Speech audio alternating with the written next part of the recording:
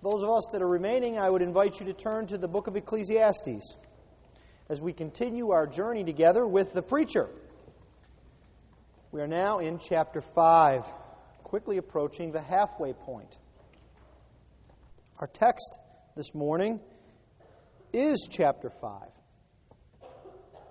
You may have noticed that throughout Ecclesiastes we've been dealing with some larger sections of Scripture than we did in Galatians. It's just the nature of the type of book it is. But if you would stand with me and hear the Word of God now from Ecclesiastes chapter 5. This is the Word of the Lord. It is inerrant, it is sufficient, and it is authoritative. Ecclesiastes chapter 5. Guard your steps when you go to the house of God. To draw an ear to listen is better than to offer the sacrifice of fools, for they do not know that they are doing evil. Be not rash with your mouth, nor let your heart be hasty to utter a word before God. For God is in heaven, and you are on earth. Therefore let your words be few. For a dream comes with much business, and a fool's voice with many words.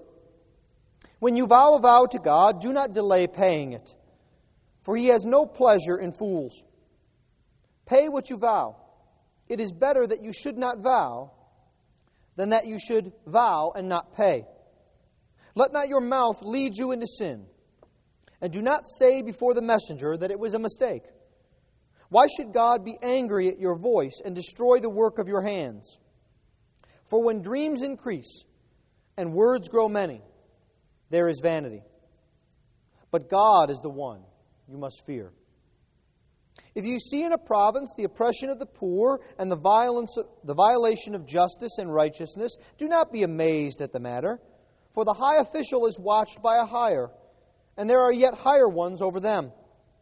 But this is gain for a land in every way, a king committed to cultivated fields. He who loves money will not be satisfied with money, nor he who loves wealth with his income. This also is vanity. When goods increase, they increase who eat them. And what advantage has their owner but to see them with his eyes? Sweet is the sleep of a laborer, whether he eats little or much. But the full stomach of the rich will not let him sleep.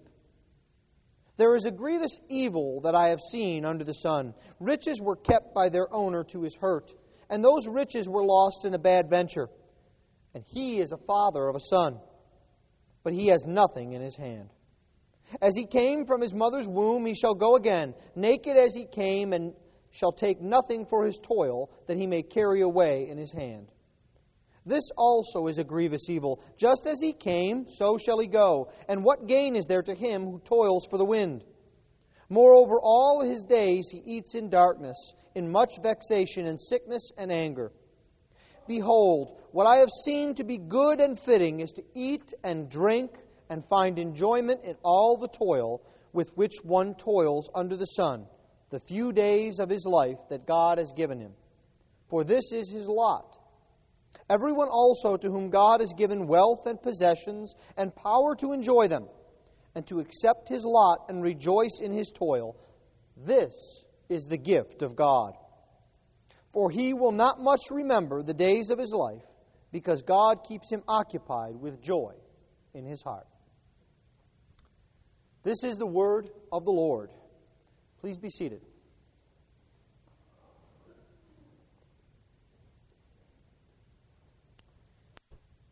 In our modern age of technology, and especially of computers, we are often, even the least knowledgeable of us, prone to what is called multitasking. Working on several computer programs at once. And if you're anything like me, you try to get more and more RAM into your machine so you can run Word and Excel and an email program and be on the internet and do everything at once without being slowed down. But you know, the reality of it is, multitasking didn't start with computers. Just ask any homemaker. Working with the kids, something's on the stove, the phone rings, right? Just ask anyone who's having a very busy day at the office, right? Secretary wants one thing, people are asking for something else, boss comes and needs something right away, drop everything. We're multitasking. But there's if I could put it this way, a sinister side to multitasking as well. It's multitasking when the husband is reading the paper while listening to the wife. Yeah, sure, honey. That would be wonderful. What do you think? Okay, sure. Right? It's multitasking when the husband wants the wife to sit next to him and maybe watch a baseball game and relax. And she sits down and, oh, I forgot to... She gets up and does it. And she says, oh, I forgot. You see, it's multitasking that's not real multitasking. It's ignoring one thing at the expense of another. Now, we can laugh and make jokes about how husbands don't listen to their wives and wives can't sit and relax next to their husbands, but the problem is when this happens in a spiritual realm, which it does. And so our tour guide, the preacher, Solomon, describes for us what happens when we lose the focus of our mind. When we attempt to multitask God. And as the Bible says over and over and over again, so often the newspaper in our hand, the one job that can't be left for 10 minutes, is our fear of security and our need to escape poverty and hoard up wealth. It takes our mind away from the Lord. And so Solomon deals in chapter 5 here with the need for us to fear God and to pay attention to God and to not fear poverty. And so first he's going to deal with our passivity with God. We might say our neglect. And then one of the reasons why we're passive with God is because we are preoccupied with money.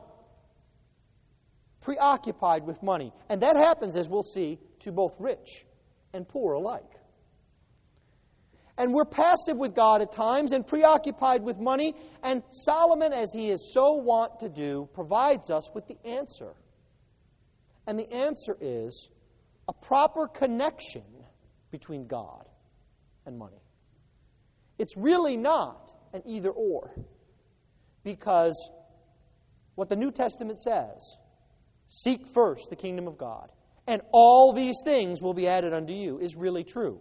This is Solomon's Old Testament sermon on this. And so I would like us to dive in here, reminding you that last week we were in Ecclesiastes 4, and next week we're going to be in Ecclesiastes 6, and so we're taking the text as it comes to us. And so hear now the word of the Lord. The first thing that we see is that we become passive with God. We are at times prone to go through the motions. Look at verse 1. Guard your steps when you go to the house of God. To draw near to listen is better than to offer the sacrifice of fools. Solomon first gets our attention by saying, it's very important what your demeanor is. Kids, demeanor is a really big word for what your attitude is, what your focus is. You've had your parents say that to you, haven't you? Even when you've obeyed and your attitude is wrong, you need to be focused on your demeanor and your attitude. But it's not just that. We need to be prepared in our attitudes. And so Solomon says, guard your steps when you go to the house of God. When you are about to go to the house of God, when you are about to go to the place where God is present, not just church, right? If we were waiting to guard our steps before we walked into a church, we'd have a lot of difficulty because last I looked, this was a cafetorium. Does that mean we shouldn't be prepared? No. It means that wherever God is found, just as Jacob said when he had the dream, surely God is in this place. And he called the place the house of God. We are to be prepared. The psalmist puts it this way, using the same imagery. I hold back my feet from every evil way in order to keep your word.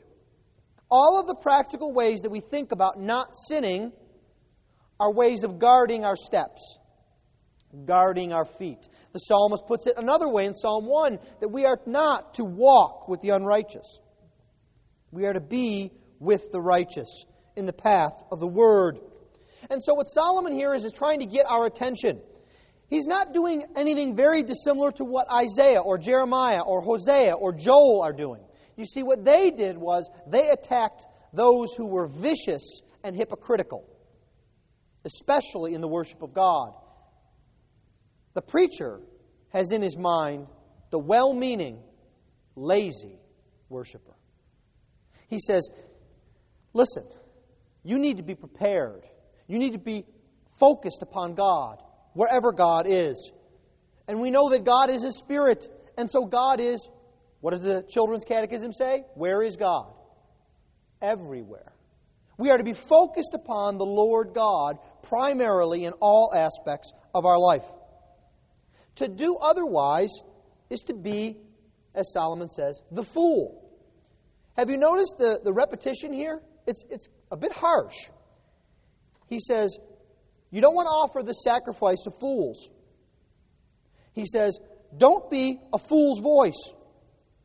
3 times he says, you are to be a fool if you don't pay attention to God. You want to focus upon God. You see, to be casual with God is, first of all, evil, verse 1 of chapter 5, doing evil. It's also sin, verse 6, don't let your mouth lead you into sin. And then finally, he reminds us that it doesn't go unpunished at the end of verse 6. Why should God be angry at your voice? There's an importance to our demeanor. He also puts it this way, it's better not to do something than to not do it right when it comes to God and the worship of God. You see, right here refers to the posture of our hearts, because they were doing what they were supposed to do. It's not that they left the sacrifice undone, it was the sacrifice of fools. It's the attitude of the heart that the Lord wants. He doesn't just want us going through the motions, checking the box. Ladies, how many of you would appreciate your husband if he came home on your anniversary and said, best anniversary ever, I've got my list. Flowers? Check. Gift? Check. Card? Check. Hallmark? Double check. Okay, happy anniversary, honey. That's the best anniversary you ever had, right? He hit all the items, right? But you see, that's not what we want. Even with each other, we want the heart. And that's what God wants. You see, superficial piety seeks to keep God at a distance with sacrifices. That's what it means. Solomon says, draw near and listen. That is better than sacrifice. The external must lead to the internal. We must focus upon God. Well, what is needed then? We don't want to be formalists. We don't want to be cold. We don't want to have dead orthodoxy. What are we called to do then? Draw near. Listen. Draw near. Pay attention to God. Focus upon Him. Make Him your desires. You don't want to offer the sacrifice of fools. The word for sacrifice here, there are many, many different kinds of sacrifices, and if we wanted to spend a few hours, I could read through Leviticus and Numbers for you and describe them all to you. But suffice it to say, there were 2 basic kinds of sacrifices. The kinds that you took and they were completely burned up and consumed. Whole offerings. And then there's the other kind where the animal was sacrificed, a part was offered up, and then the rest was turned into a meal. Part for the priest, part for the family. The word here for sacrifice is that second kind of sacrifice. Do you see how easily that can move into formalism and into a lackadaisical attitude? Well, okay, we got to do this. All right, we need lunch. Okay. It's something you're doing all the time. It's something that affects your daily life. It's something that's practical. It's something you've got to do. Now, we're not going to set up a tabernacle, but can't your Bible reading be that way?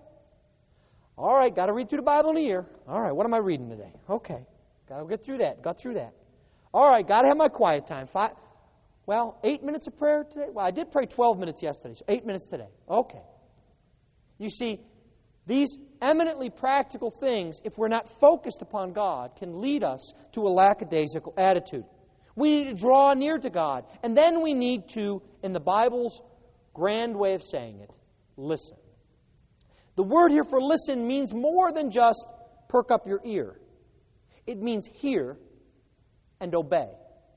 Many of you are familiar with the famous verse from 1 Samuel 15, where Samuel says to Saul, "It is better to obey than to sacrifice."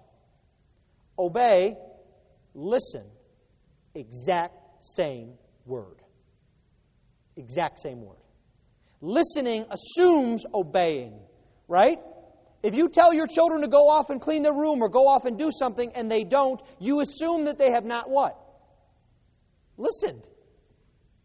Because they're not doing what you have told them to. So it is with God. We are called to draw near to Him, and we are called to hear and obey. Not to go through the motions. Well, we're not to go through the motions. We're also not to have pious talk. We don't want to be rash with our mouth, Solomon says, verse 2. Nor let our heart be hasty to utter words. You see, because careless words reflect the inner life. Our Lord says in Luke 6 that out of the heart the mouth speaks. Did you notice what the text says here? It says, the heart utters a hasty word. It's what's inside us that wells up out. This happens to us, doesn't it? You're really frustrated. Your kids have been very disobedient. Your spouse has just hit you with a real zinger in an argument. And what comes out? Blah! Sin just goes all over the table. It blurts out. And then you have to step back and say, oh, I shouldn't have done that. I shouldn't have said that. Right? It comes out in the child who, because they don't get a candy bar, says to his parent, I hate you. Even when everyone knows that they don't. But it comes out of the heart. You see, careless words lead to sin. There's also a sense in which we can be impatient and be busy with words. You see, impatience in prayer is a result of busyness, trying to get all of the words in that we can. One commentator puts it this way, and I think this is a keeper. Nothing is more unacceptable to God than when we go on speaking after we have left off praying. We're checked out. And yet we're still going and going in prayer. Compare that to Acts chapter 4. In Acts chapter 4 and verse 24, the apostles come together to pray. And the first thing that they do is they begin to worship in verse 24. In verse 24, they say the following. And when they heard it, they lifted up their voices together to God and said, Sovereign Lord, who made heaven and earth and the sea and everything that is in them. And then they begin to apply the Word of God. From verses 25 through verses 28, there's an application of a psalm. And then in verse 29, they begin to give a single heartfelt request. And now, Lord, look upon their threats and grant to your servants to speak with boldness. And the answer to that prayer is monumental. Isn't it? In verse 31. You see, there's a singleness of mind and a purpose. There's no need to be busy with words. Well, we don't want to go through the motions. We don't want to be characterized by good-sounding, Christianese talk. We also don't want to be filled up with excuses. Look at verse 4. You see, the jump from rash words to rash vows is very easy. Verse 4, when you vow a vow to God, do not delay paying it, for He has no pleasure in fools. You see, oftentimes we are willing to vow just about anything when we're in a strait. Right? What's the saying? In the foxhole, everybody is a Christian. Have you had that happen? So when the test results come back and you say, Lord, if this just works, I'll go to the mission field tomorrow. Or if you just can take this away from me, Lord, I will read my Bible 5 chapters a day, every day for the rest of my life. You see, what God says is, I don't want promises that you blurt out and haven't thought through that you're going to keep. I want you to think through it. I'd rather you promised me less and gave me your heart. That's applicable to us today. God wants our hearts, not grand-sounding vows. Because when the messenger, and that would be in this case here, the messenger of the priest, comes to collect on the vow, he doesn't want to hear excuses. Oh, I was tired. Oh, that business deal didn't come through. Oh, what when the crops come in? Oh, the check is in the mail. Oh, I will gladly pay you Tuesday for a hamburger today. Yet some of us treat God as if He's as gullible as Popeye. Lord, I will gladly pay you with piety Tuesday for the blessing that you give to me today. You see, God wants us and He wants our focus. He doesn't want big promises. Your kids don't want big promises that you don't keep. They want you to keep your promises. One of the most difficult things for a Christian to keep, and I would urge you to be careful when you vow this, is when you say these words, I'll pray for you. If you say it, you better mean it. And you better do it. Or you're taking the Lord's name in vain. Better not to say you'll pray for them, say you'll be thinking about them or sympathize with them, than to promise something and not follow through. You see, illusions and words do not make reality. Newsflash, Tony Robbins is dead wrong. You don't create your own reality by what you say and think. God creates reality. We focus upon God. We don't want to be passive with God. Well, what causes this at times? It's our second point here. It's our preoccupation with money. And Solomon deals with the whole spectrum here. He starts here with official government predators. In verses 8 and 9, he says, if you see in a province the oppression of the poor and the violation of justice and righteousness, don't be amazed. This happens all the time. This is a part of life. You see, he's talked before about injustice and persecution, but it's always been unofficial and contrary to justice. Now he says it's actually a part of the governmental system. You know how it goes. The guy on top wants the villa on the French Riviera, so he squeezes the guy underneath him. He doesn't like getting squeezed, and he says, well, I can't afford a villa, but I'll put an addition on my home, and I'll squeeze the guy beneath me. And the guy beneath him says, I can't get an addition on my home, but I'll at least get a good week's vacation. I'm going to squeeze this guy. And that's what happens. That's the principle. That's the reason why tax collectors are so hated in the New Testament. That was their job. The Romans said, we want this much. Anything else you get is gravy for you. And the little guy on the bottom gets squeezed and squeezed and squeezed. So it's a part of man's system of government to be preoccupied with what I can get, what is in it for me, and it doesn't matter who gets hurt by it. There's no amazement here. Some of you may recall a film that was out several years ago, pop culture reference for Ecclesiastes. It's a Monty Python skit where one of the persons, after the king says, you have to obey me. Why? Because I'm the king. You have to give me. Why? Because I'm the king. He says, oh, now we see the violence inherent in the system. There is violence inherent in the system. There's injustice inherent in the system because of sin. It trickles down. Everybody wants their piece in the line. But it's not just that the government has its predators. It's not just the folks out there who are bad, who have greed that push their life. Greed causes difficulty for all of us, and it has its reward. We see it in verses 10, 11, and 12. He who loves money will not be satisfied with money, nor he who loves wealth with his income. This also is vanity. The first reward is an insatiable craving for more. The more you get, the more you want. You get more, you want more. It's like, an example of this might be if any of you have ever known an entrepreneur. Most entrepreneurs aren't really driven by money. They're driven by the fix that they get by seeing something rise from nothing. They build a business, and as soon as it's going, the first thing they do is sell it and go on to the next one. And then the next one. Because you see, they're never satisfied. They're trying to recreate that same feeling. And we can do that as well with money. There's a general discontent that wells up in us. You see, you don't have to be wealthy. It doesn't say the rich man. It says one who loves money. You see, it's not about, well, I'm okay. I don't have a big house, so I'm safe from this.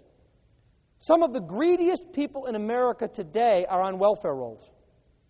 And all they think about is what they can get and why they don't have it and why someone else has it. And it obsesses them.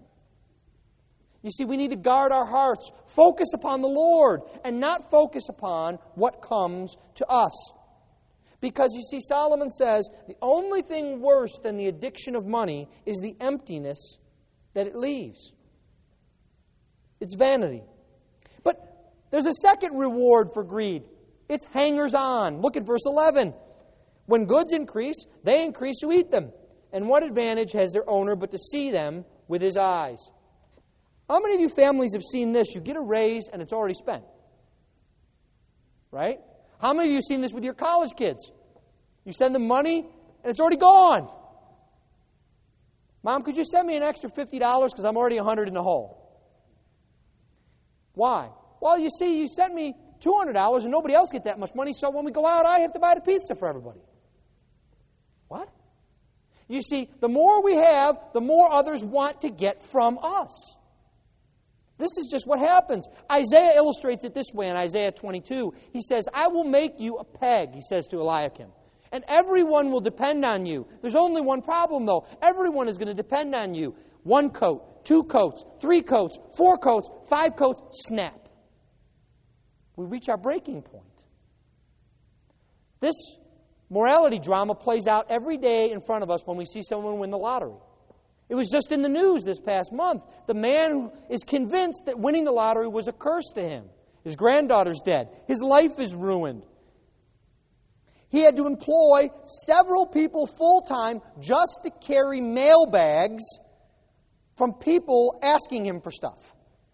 I don't know if you saw this. In some of the requests, it was not like, my child has cancer, can you help me with the operation? It was, I want a new Corvette. Give me the money. Huh? I think I should be able to take a vacation. Send me the money. What? I want a new guitar. Send me the money. And he doesn't know them from Adam. Hangers-on come around us. It's one of the rewards of greed and success. It's one of the reasons why many people who are wealthy are very secretive. Howard Hughes took that to an extreme where he didn't talk to anyone because he was afraid of what others would ask for him. There's a third reward, though, for greed. We see it in verse 12. It's called worry. Sweet is the sleep of the laborer, whether he eats little or much, but the full stomach of the rich will not let him sleep. I want you to notice something here. There's a worry that strikes the man here who is seeking after money and greed and who is rich. And it's not because of overwork. The word here, it says, his full stomach. There's actually 2 ways you could translate this Hebrew word, and there's, I think, deliberate ambiguity. One is a stomach that is full, and the other is the richness of his possessions. You see, that doesn't allow him to sleep. And notice that the laborer sleeps well. But I want you to notice something. The laborer sleeps well whether he eats little or much. So there's no virtue of starving yourself and being poor. The laborer could eat well, but it's the fact that he is not focused upon his gain and his greed, but rather on the labor, and we'll see in a few moments, on the one who gives him his labor, that causes him to have a sound night's sleep. You see, sometimes our success is our biggest problem. Let me put it to you this way, just by way of example. Have you ever thought about how absurd it is, in the big picture, that we have to spend money to deal with the effects of the fact that we have money in a lot of things? We have to pay someone to help us work out in a gym because we're so wealthy that we eat better than 98% of the world. Now, I'm not suggesting you shouldn't go in the gym. And I'm not suggesting that everybody needs to go on a diet. What I'm suggesting is that as we think about what we have, we need to be radically changed in thinking about how it reflects how we think about God. Not ourselves, not our things, not our life, but about God. That's where our focus should be. Because you see, there's another thing that happens here to the greedy. We see it in verse 13. It can be gone in a moment. Some of you know this. Some of you have seen the money go poof. Tell anyone, ask anyone who had all of their 401k in Enron. It's gone. Where'd it go? Where's my security blanket? Ask anyone who's ever lost a major possession and found out they didn't have insurance on it. Home burns down. It's gone. You see, these things aren't real security. The problem is when we try and act as if they are. We're trying to get more out of life than life can give. You see, this man here, he not only had the grief of working hard to hoard up money, now he has the grief that he has none. And Solomon really turns the knife here on him. He says, and he's just had a son. And he doesn't have anything to give to him. There's no security there. You see, we can't seek security in our things. You can think, well, we live in America. And what I will do is, I will send my child to a top university in America, where there are a lot of people around. Not a small one, but a big one. Where there's a police force. And where there are people looking out for each other. And they'll be safe forever. We saw this week that that's not true. We've also seen this week the poignant tales of those who have put their faith and trust and security in the Lord, and even though they have lost what many deem the greatest possession we can have, life, they are safe and secure in the arms of the Lord Jesus Christ. You see, the key here is our final point, and that is there is a proper connection between God and money. It's not God good, money bad.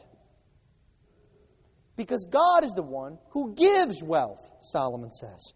This provision is from God. Verse 18, behold, I have seen it to be a good and fitting thing.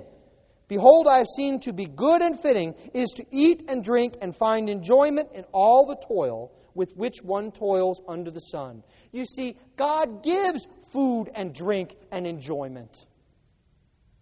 There is no inherent blessing or virtue in being miserable and poor. But the focus is upon God, the giver of the provision. You see, Solomon says there is a better choice. I have seen it, he says. Behold, I have seen what is good. What is good and what is fitting is to enjoy the life that God has given to us. And notice that it's enjoyable even in the midst of that nasty word, toil. It's still enjoyable, Solomon says. You see, there's no need for you today to pine away for your retirement and think, well, I could be miserable now, but someday I'll be able to wear white pants, put on sunglasses, and go live in Florida. Right? Florida's not the end-all, be-all. Some of us come here from Florida for our retirement. And true retirement is found in working with God's people and seeing God's ministry grow. You can be happy today in the midst of even the toughness of your job. Solomon says, it is a provision to you, the difficulties that you have because your children are small. Or because your children are in high school. Or because your children are in college. You see, the focus is on the provision that God gives, not on the circumstance. God doesn't change. He's just as good when you're changing diapers as when you're looking at your watch on a curfew, as when you're waiting for a phone call from out of state. It's God. The focus here is upon the Lord, and that makes the provision enjoyable. Because you see, Solomon ends here in verses 19 and 20 by saying, the provision is from God, but the enjoyment is from God too. Look at what he says. This is radical for our day and age. He says, for everyone also to whom God has given wealth and possessions and power. Now think about that for a minute. I'm going to stop. God gives wealth and possessions and power. Now we can say that he gives that indiscriminately. We see people who mock God every day, who got big bank accounts, who got a lot of stuff, who have power. But notice how this verse goes on. Power to enjoy them. and to accept his lot and rejoice in his toil. This is the gift of God. You see, the difference between the one who has a proper perspective and looks to God and the one who does not is not in the amount of stuff they have. It's in the ability that God gives them by His Spirit to enjoy whatever stuff they have. Do you like your car? Do you really like your house? I do. I like my house. The reason I can enjoy the things that I have is because God has given me the power to do it. I love my house. But you know what? If it burned down tomorrow, I would go on. I would be sad. There would be work to do, but it is not my life. But that doesn't mean I have to hate my house. Because God has given me the power to enjoy all of the things I have. That is the secret to enjoying life and being content. It's not having too much. It's not having too little.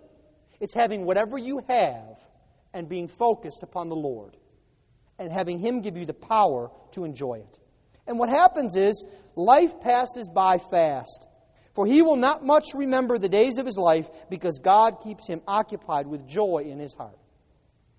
This is a classic case of a misinterpreted verse in Ecclesiastes.